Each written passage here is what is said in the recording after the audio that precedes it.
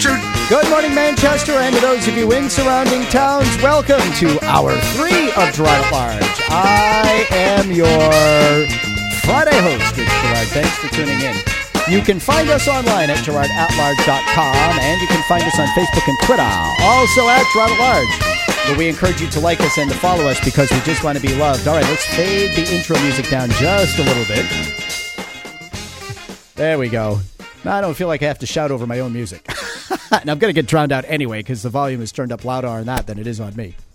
There you go. How's that better? Yeah, it is. Yeah, so, Mr. Al Caprillion will be joining us here. Yeah, but just on a programming note, on Monday, special guest host Jeff Zarnick will be in the house. And I believe that, among other things, Jeff is going to replay at least one interview we did with the late Dr. Julianne Cooper, who was the founder of Liberty Harbor Academy and a history professor at Southern New Hampshire University for many years before she founded the school. And the interview in question, we did several with her, but they involve Columbus, who he was, what he did, why he was important, why we celebrate Columbus Day here in these United States. And I think it's important that those interviews be played because they will put the boots to the lore, the folklore, the revisionist history that has come to characterize the holiday as, states like Vermont and towns like Durham. Yeah. Indigenous Peoples Day. Yeah, Indigenous Peoples Day. One person showed up and now they renamed it. That's right, Indigenous Peoples Day. So I will be away this weekend. I have a couple of school-related events to attend on Saturday. I'm going to be attending a seminar on special education that is hosted by the School District Association of New Hampshire. So given what I do on the school board, I'm looking very forward to attending that seminar with state officials. And then I'm heading to Connecticut. My sister lives there, and not too far from where my sister lives is a college of great interest to my son. So we're going to head down there Sunday for a tour of the school on Monday, which is why Dr. Jeff will be here on Monday with Fred the intern running the boards because Josh is still away on his extended vacation. Yes. So down in D.C. What's that? He's in D.C. Oh, he is? Yeah. The capital. The capital. Isn't that what that means? Not to be confused these days with Das Kapital. Das Kapital. Yeah. No, the capital. That's what that means. Yeah, the capital. There you go. Capital. Are you sure it's not the capital? The capital. The capital. Yeah. Anyway, so that's why I will be away from the microphones. I will be looking at colges with my son. Always enjoyable. Yes. Who has keep your wallet in your pocket and your pocket buttoned. Oh, listen, the only thing they're going to get out of my wallet are the moths. Anyway.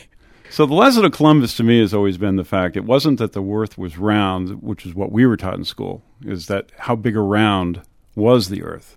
And Columbus thought that the earth was not as big around as other people thought it was. He was a guy who believed in himself. That's the lesson of Columbus. He believed in himself. And he believed in his vision, and come hell or high water, he wanted to achieve that vision. And that was that he could, the spice trade was very lucrative, but you had to get through all this land bridge, which all these taxes to get to the spices. And he thought he could sail around and get to it cheaper. Well, that's part of it, but the Muslims cut off the land bridge, the land bridge. They cut off the spice. They taxed it to death. Yeah. No. They physically, they physically cut it off? Yeah, that's what I seem to recall. But anyway, so you'll be enlightened as to the wisdom of Columbus and Dr. Jeffrey Zarnick's keen insights into many things. But joining us now is our good friend Al Caprillion, brought to us by SRT Construction. Good morning, Al. Are you there? Good morning! The prognosticator of precipitation. Forecast for today. The captain of cumulus clouds. Here's a cold front here slicing on through. The high priest of high pressure. Hey everyone, how you doing? Master of meteorology. All right. Al Caprillion. Keeps raining all the time.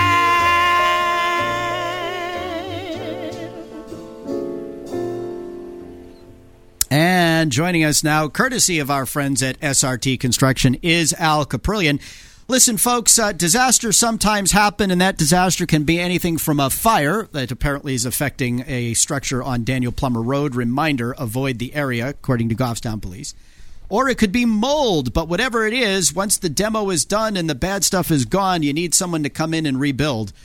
That's where SRT Construction comes in. They will not only expertly rebuild what you need rebuilt, they will actually help you file the claims with your insurance company so that you can get the remediation work done correctly and you can get the rebuilding done correctly.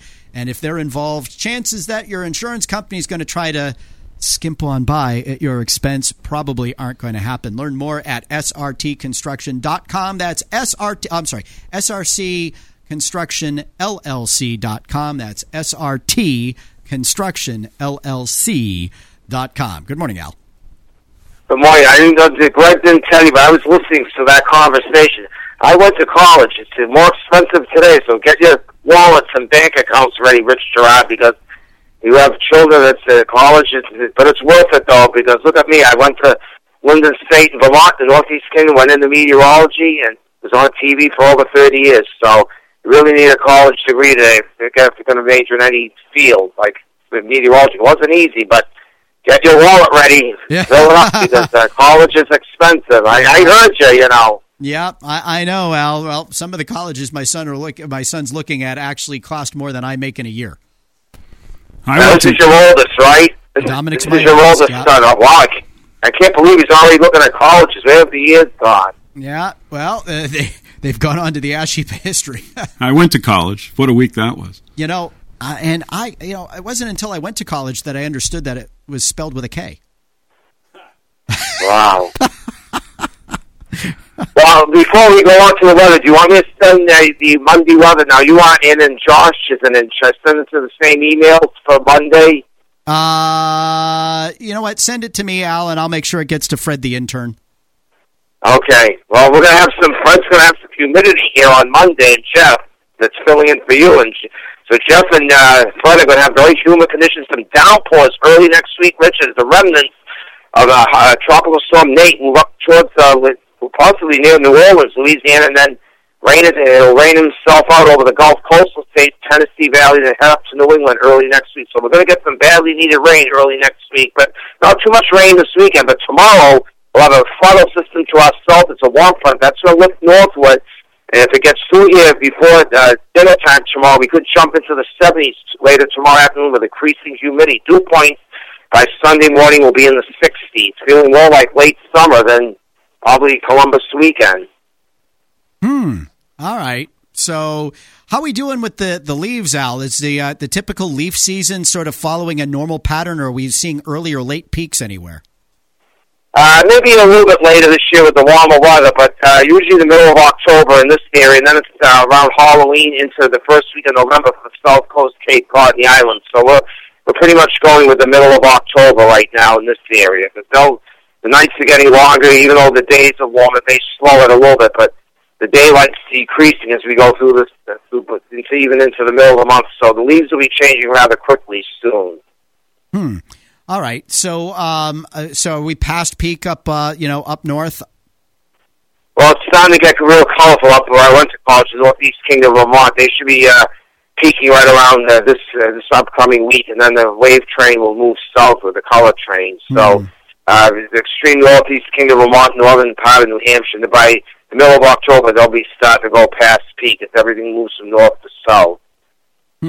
Well, it's are the colors.